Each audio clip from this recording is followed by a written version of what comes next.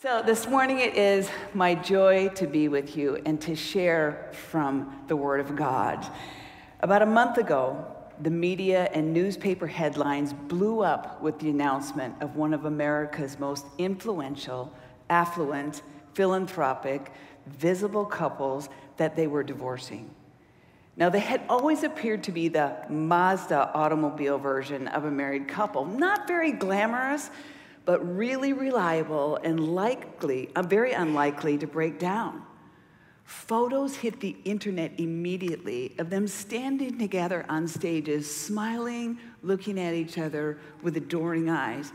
This was Hollywood's attempt to glamorize the brokenness of a marriage and home once again. When the news about Bill and Melinda Gates getting a divorce hit news, everyone was stunned. They're like, what happened? They've been married for 27 years. They raised 3 children together. They've built foundations that are impacting millions of lives, and they're now saying that they can no longer grow together. We say the same thing when we hear about couples in the church divorcing. What happened? My heart grieves whenever I hear about a divorce or a family breaking up. It's difficult to hear about the death of a marriage and the brokenness and breakup of a family. May we never get desensitized to hearing about the pain of a divorce. Divorce has reached epidemic proportions in our land. Like a plague, divorce has swept through and brought death to the heart of our society, the home. And we must stand and fight the enemy who wants nothing more than to destroy and dismantle the family institution. The view on divorce in our society today is multifaceted. Some people view it this way: why marry at all? Just live together. Avoid divorce. Just don't get married. Other people have this mindset: well, divorce, but you can never get remarried. It's unbiblical. Other people feel this very strongly: you stay married no matter what. Abuse, not safe in the home, doesn't matter. You stay married. It's the unpardonable sin to get divorced. Other people have this mindset: you know what? Stay married only if you're fulfilled. When it's no longer fun or meeting your needs, call it quits and get out. They kind of have this escape lever mindset, like in an escape room that if you just can't handle it, get out.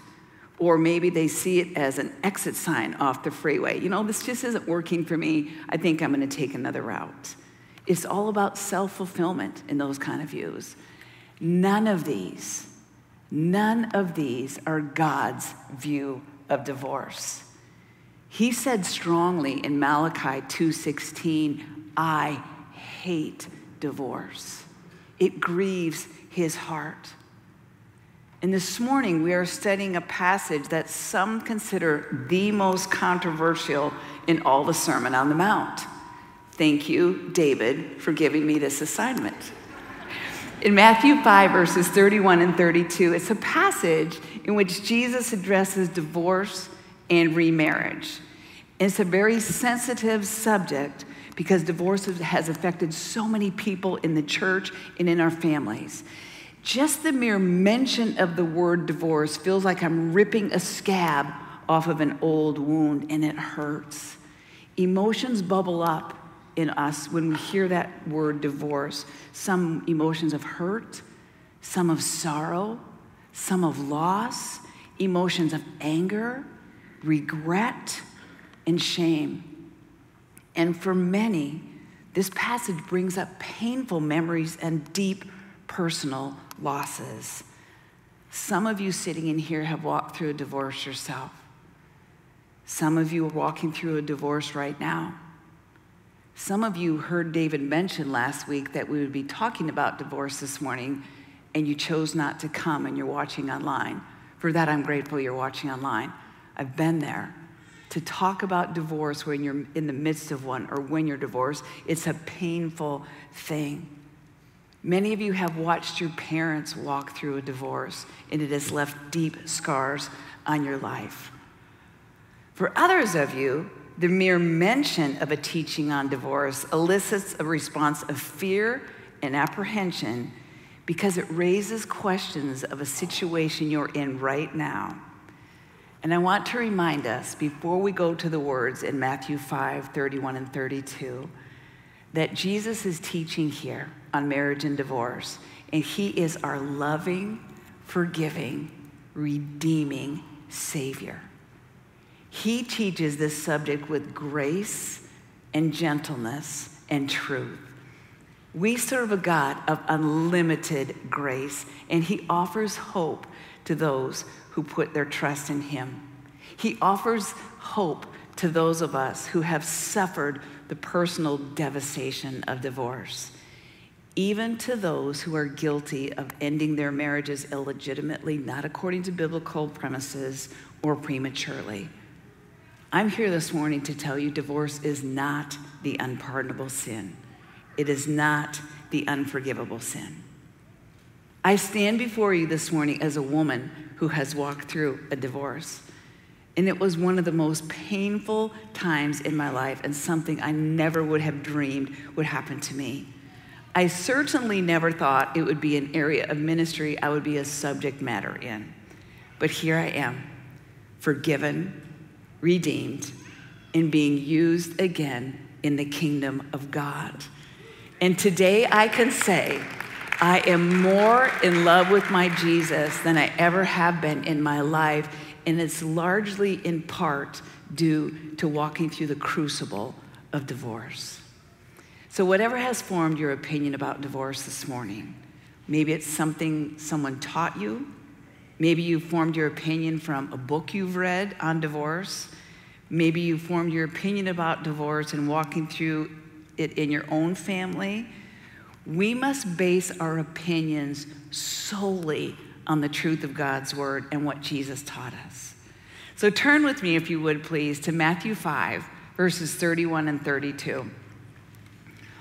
Two short verses Jesus addresses in the Sermon on the Mount on divorce and remarriage, but they're packed with a lot of power. In Matthew 5, verse 31, Jesus starts and he says, "It was said, whoever sends his wife away, let him give her a certificate of divorce. But I say to you that everyone who divorces his wife, except for the reason of unchastity, makes her commit adultery. And whoever marries a divorced woman commits adultery." Now I want to set the scene a little bit. Matthew 5, chapter 1 opens with Jesus. He just is up on a hillside and he sees the crowd before him. Now, when Jesus sees a crowd, it's different than the way you or I see a crowd. Jesus can look into the hearts and the minds of the people there. That's how he sees us this morning.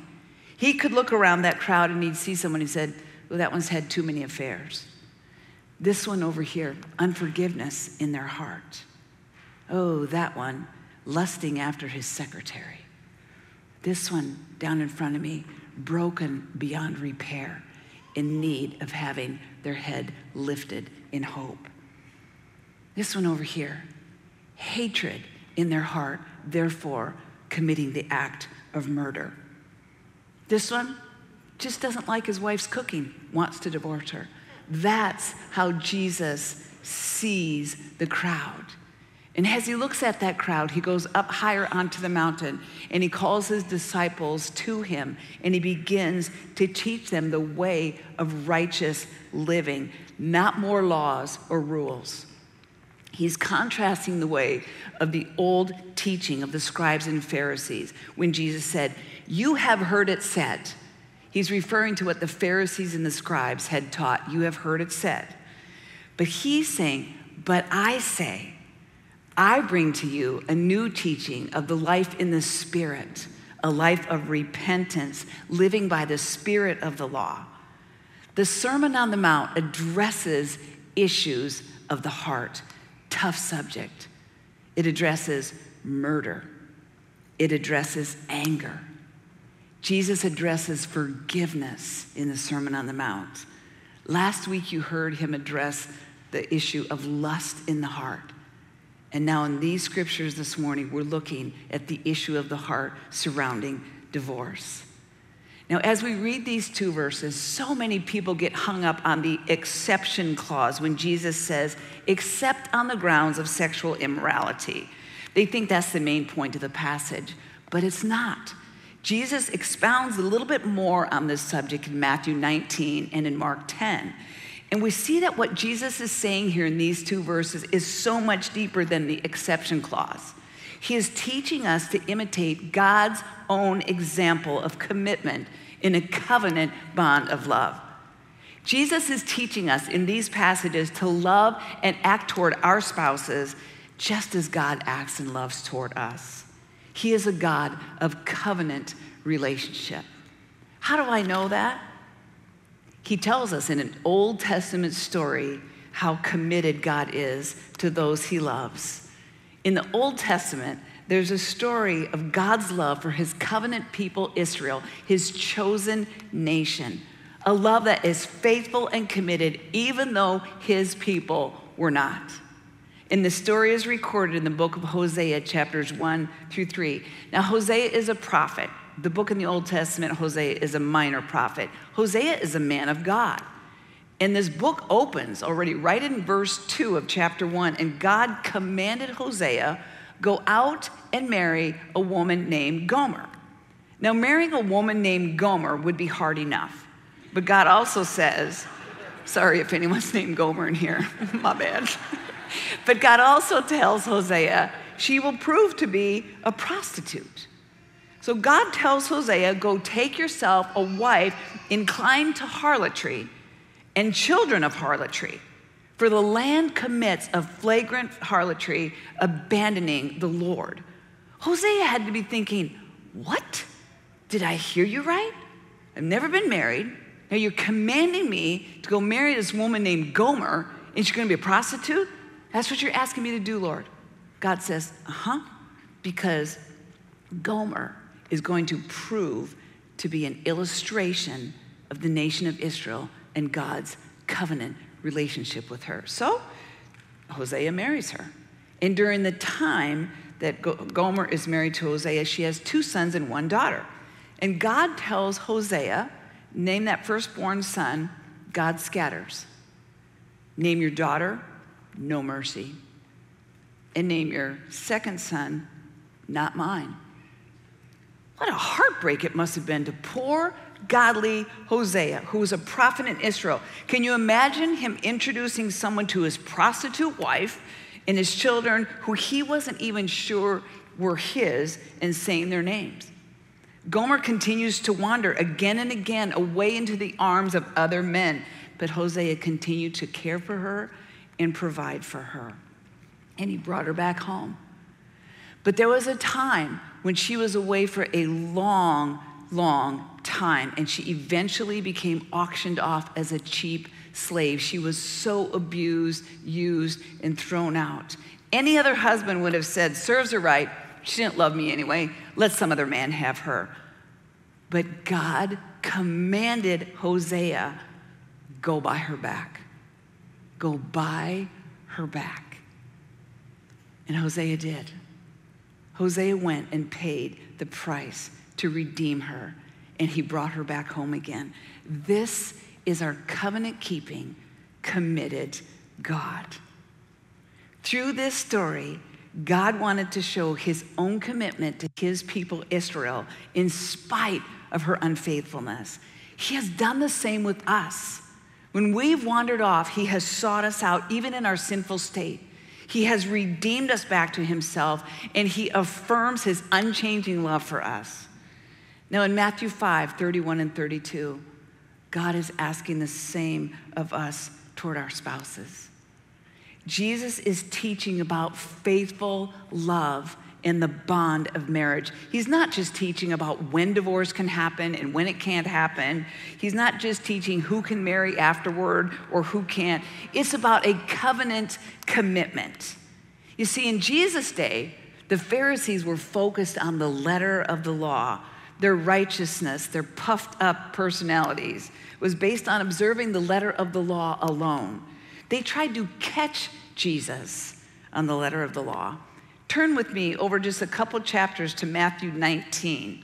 We're We're going to read what the Pharisees tried to catch Jesus in here. Should be up on the screen for you too. When Jesus had finished these words, chapter 19, verse 1, he departed from Galilee, and he came into the region of Judea beyond the Jordan, and large crowds followed him, and he healed them there. Some Pharisees came to Jesus, testing him and asking him, "Is it lawful for a man to divorce his wife for any reason at all?" And he answered and said, "Have you not read that he who created them from the beginning made them male and female, and said, 'For this reason, a man shall leave his father and mother and be joined to his wife, and the two shall become one flesh. So they are no longer two, but one flesh. What therefore God has joined together, let man not separate.'" And they said to him, "Why then did Moses command to give her a certificate of divorce and send her away?" Jesus said to them, "Because of the hardness of your hearts, Moses permitted you to divorce your wives, but from the beginning it has not been this way. And I say to you, whoever divorces his wife except for immorality and marries another woman commits adultery." So the Pharisees come to Jesus and they say to him, "Jesus, is it lawful to divorce one's wife for any cause?" Jesus doesn't even engage in what they're trying to do. He goes right back to the beginning in Genesis. He says, God created them and said, "The two shall become one flesh. What God has joined together, let not man separate."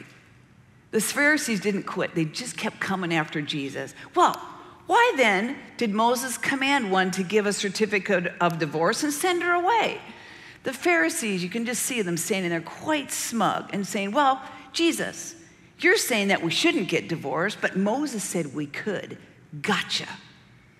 You see, in that day, there were two different schools of thought taught by the rabbis. The first was a conservative Shammai school.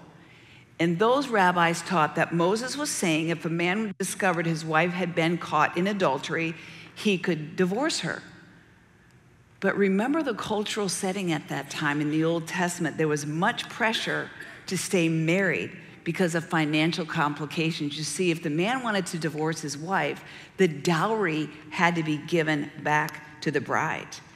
And at the wedding ceremony, there would have been large sums of money exchanged to the husband, and he would have to give all of that back also. So in that day, men thought twice about divorcing their wives because they had to give a lot of money back to the people who gave it to them. I think maybe they were onto something in that day. There was a second school of rabbinical teaching. It was the liberal Hillel school. And this thought was, anything you don't like about that wife of yours, give her a certificate of divorce. She spoils your food, she burns the toast, certificate of divorce. She twirls in the street, she talks with a male stranger, she let her hair down in public, give her a certificate of divorce. She has any physical defect. She has any physical defect, and you just fall out of love with her, or you found someone more beautiful, give her a certificate of divorce. It's okay. That was the mindset the Pharisees wanted to embrace. And Jesus looks at these men and he says to them, because of the hardness of your heart, Moses allowed you to divorce your wives, but from the beginning, it was not so. It's always an issue of the heart. There was a hardness in these men. A hardness seeps in when we seek for a divorce. Our hearts of flesh have been turned to hearts of stone. And Jesus is teaching here in the Sermon on the Mount, it is always an issue of the heart. The Pharisees were trying to test Jesus. They just wanted to entrap him. Their objective was to maintain a permissive, liberal divorce policy because divorce was relatively easy in those days as it is today. And the Pharisees intended to keep it that way. But Jesus is telling them marriage is not a consumer relationship or a contract that you can just walk away from. Marriage is a covenant, and it was established that way from the beginning of time. Divorce should be as radical as amputating an arm or a leg. No doctor would amputate your arm for a hangnail. No doctor would amputate your leg if you had a sprained ankle or ugly freckles or a varicose vein. Amputation should be the last thing you do. And that's what Jesus is pointing out. You can't divorce your wife for these silly reasons, twirling in the street, burning the toast. You found another woman. No. Divorce was never commanded by God. It was permitted in the case of sexual immorality or adultery. And the Greek word that Jesus uses here in chapter 19, verse 9 of immorality, adultery, is the Greek word porneia. It's the word we get our modern word pornography from, and it refers to any immoral or adulterous act. Adultery kills the covenant of marriage. Hence the exception clause in Matthew 5, 31 and 32, except in the case of adultery. Divorce was permitted when the covenant was killed through adultery or through abandonment. The Apostle Paul deals with the issue of abandonment in 1 Corinthians 7 when an unbelieving spouse leaves the marriage. Jesus permitted divorce on these grounds. He did not command it. God's heart is always that of restoration, always. And I know so many marriages that have been restored even after an adulterous affair. Oh, it takes hard work. The trust has been broken, but it can be done. God's heart is always to restore. And so important to the Lord is the marriage bond that through the inspiration of the Holy Spirit, the Lord directed the Apostle Paul to address divorce even further in 1 Corinthians 7, 10 through 11. Paul writes in that chapter that maybe a time of separation might be wise counsel purposely and solely for the goal of reconciliation. Paul writes this, "To the married, I give this charge, not I, but the Lord. The wife should not separate from her husband, but if she does, she should remain unmarried or else be reconciled to her husband, and the husband should not divorce his wife." The issues surrounding divorce are so complex, and those who are looking for a divorce will look for any loophole they can to say, see, I have biblical grounds for divorce. But maybe in some situations, a time of separation might be the best course of action if both spouses sincerely want to do a work in their own hearts and in their marriage, and they seek godly counsel. My mom and dad needed this after 40 plus years of marriage. They got to a point in their marriage that was so ugly and so hostile in their home that they could not be in the same house together. And so they decided to separate for a time, to seek the Lord, to search their hearts, to seek godly counsel. And the Lord works when we humble ourselves before him. And after that time of separation, they came back together. And their marriage was more beautiful than we had ever seen it the last 8 to 10 years of my dad's life. God is in the business of restoring marriages, in the business of restoring relationships. Now, not only is the marriage covenant killed through adultery, it is killed also through abuse. Because we are precious to God, we are not required to stay in a marriage when we have been betrayed through abuse. To abuse your spouse is to violate the one flesh union of marriage that God established from the beginning. And the Apostle Paul wrote in Titus chapter 2, verse 15, "Do not let anyone despise you." And the idea there is, don't let anyone abuse you. If abuse is happening in the home, it's no longer safe for an abused spouse or the children to stay in that environment, run. Seek help. Seek shelter. Seek safety. Don't stay in that unsafe situation. Run from that continual exposure of family members to destroying addictions and perversions that will ruin the lives of innocent children. Get out of that situation. I'm grieved if you have been taught that you must stay in an abusive or perverted marriage no matter what. Protect yourself and your children from danger. Do not submit to abuse. God's heart must weep as he sees the brokenness of our world, our society, our church. Sin has destroyed so much of the beauty of marriage and the family he created. I don't know how a teaching on divorce touches your life this morning, but divorce is a part of my story. It's very personal. I was raised in a pastor's home. Yes, my parents who needed to separate for a while after 40 years. My dad was a pastor. The word divorce was never, ever mentioned in our home. Even if your marriage was unhealthy, and my mom and dad's was for many, many years, you just toughed it out. You stayed in it no matter what. We were raised to think that divorce is the unthinkable, unforgivable sin. It was the one thing you couldn't come back from. You were branded with a scarlet D on the front of you that you would carry for the rest of your life. And so in my own marriage, we were a family very involved in the church. I served in women's ministry. I taught Bible studies. I taught Sunday school. We were involved in home fellowships. We hosted a home fellowship. I was on worship teams. My husband at that time was in leadership in the church. From all outward appearances, we were seen as a solid family in the church. No one had any idea that things were slowly eroding from the inside. Our marriage was crumbling, and our 3 precious girls were suffering from it. You see, they kept the pain, the hurt, the confusion all bottled up and suppressed inside of them. We just plastered on our Sunday smiles, and we kept up this persona of having it all together when we were in public.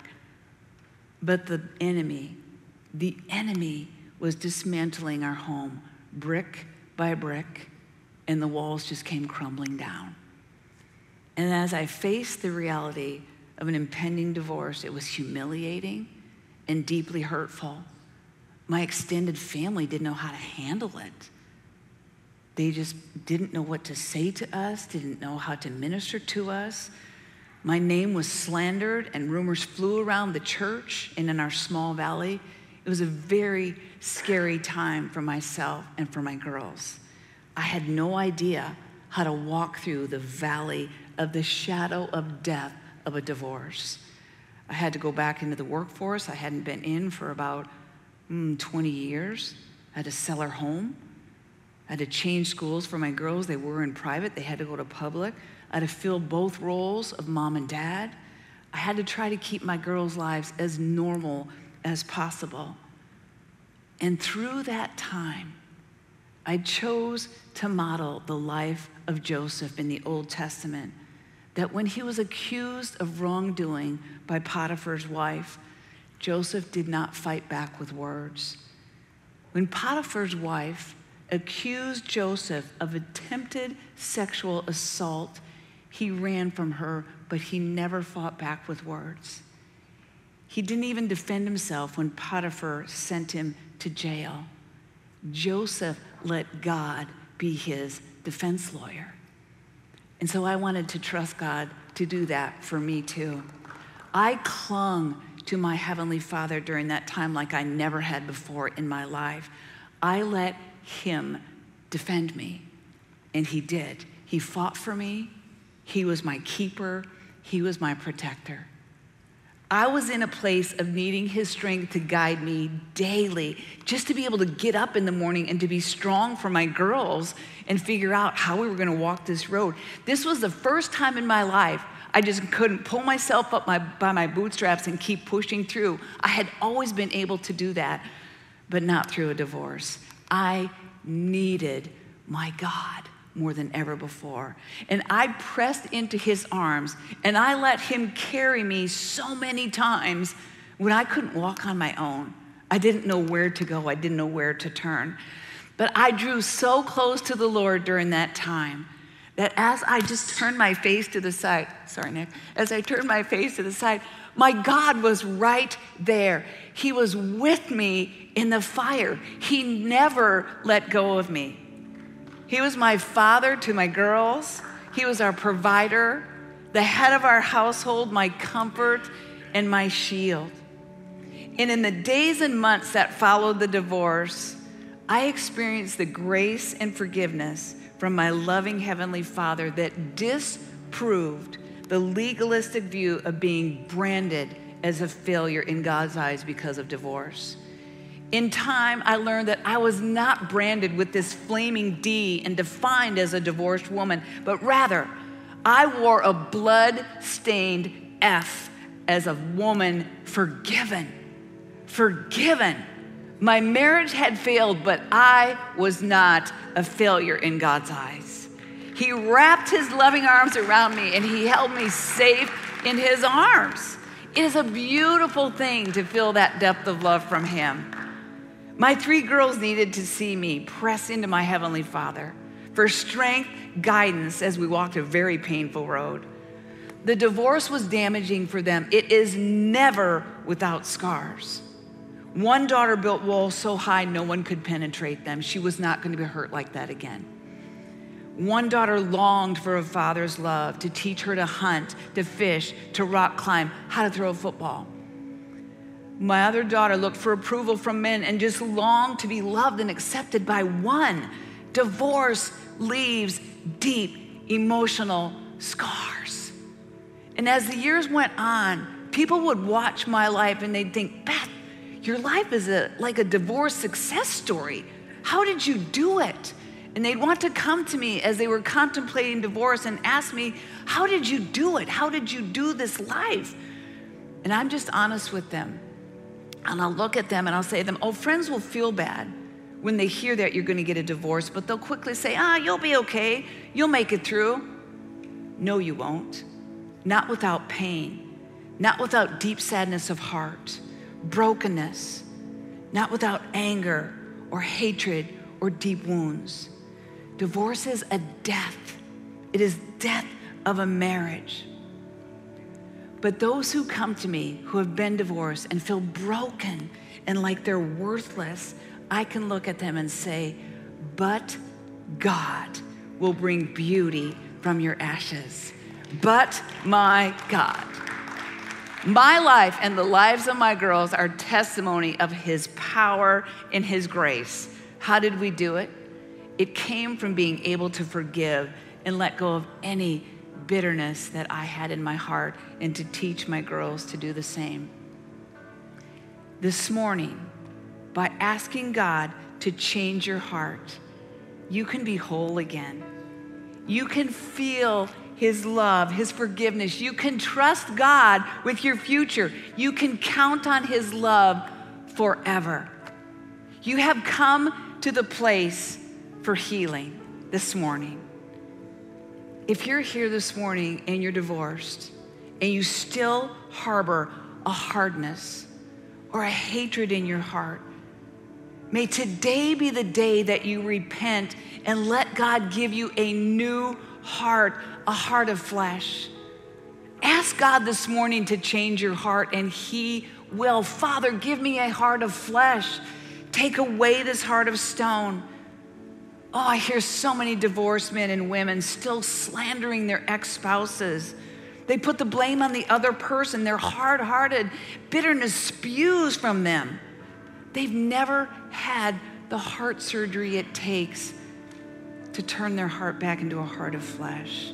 They take that same hardness into their new marriage, their new home, their new circle of friends. Don't look to a new mate to change you or to complete you or turn you around. A different spouse won't produce a new you. Only God can. If you're divorced and single here this morning, or never been married, embrace the singleness. Paul exhorts us to remain as he was, as single. You have no idea how God can use you for the kingdom. That's where my life is a success story. To have stayed single after divorce and let God use me for his kingdom. Maybe you're here this morning and you're contemplating divorce. Search your heart.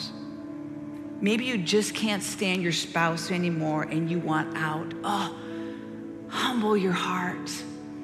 Remember the power of the gospel. God can change us. Consider the hard work of reconciliation. Hosea did with Gomer again and again and again. God's heart is always reconciliation, always restoration. Consider the hard work of reconciliation before you do that knee-jerk reaction of, I have grounds for divorce and I'm not stopping until I get it. I hear so many believers in that boat. Filling out those divorce papers will only trade one heartache for an even deeper one. Maybe you're at the point this morning where a time of separation would be what God would speak to you. Ask him, seek him. If you're sitting here this morning and you're abusing your spouse in any way, get down on your knees and ask God to forgive you and give you the strength to change. Get counseling. Get an accountability partner. Get help. Abuse breaks the covenant of marriage. And if you hear this teaching this morning and you're thinking, God can never love me again. I've been divorced a few times and I've been divorced for unbiblical reasons and I feel guilty. Repent of that. God forgives. He restores. All he asks us to do is repent and ask forgiveness. And if you're sitting here this morning and you feel tossed out like a soiled rag, you've been replaced by someone else in your marriage, you don't even see as if God sees you. Oh, our God sees you. Hagar felt like that when she was dumped in the wilderness. And God said, Hagar, I see you. Open your eyes. There's a well of refreshing living water right next to you. El Roy sees you. And for all of us this morning, look to Jesus in your marriages. He can bring beauty out of brokenness. Nothing will ever separate you from God's love. He will bring beauty from the ash heap of destruction of divorce. Would you bow your heads with me this morning as we have a time of silence? I pray that you would listen right now to what the Holy Spirit is saying to you, to each individual heart. May your prayer be, create in me a clean heart, O God. Renew a right spirit within me. Cast me not away from your presence and take not your Holy Spirit from me. Restore to me the joy of your salvation. If you're thinking of divorce, soften your heart. If you need to repent of harboring unforgiveness, do that this morning.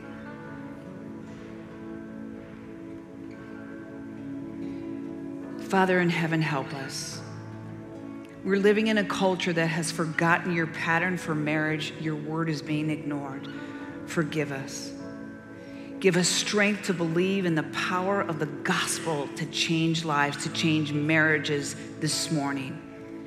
We trust you, God, to heal our marriages, heal our hearts, restore broken relationships.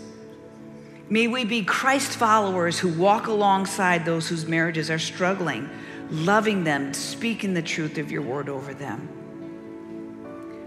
Holy Spirit, blow through this sanctuary this morning with a mighty rushing wind. Begin a new work in the lives of your people, in our hearts this morning.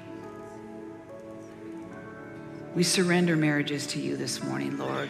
Be a miracle wonder-working God in the marriages in this church. Thank you for loving us, for being a God of restoration and bringing beauty from ashes.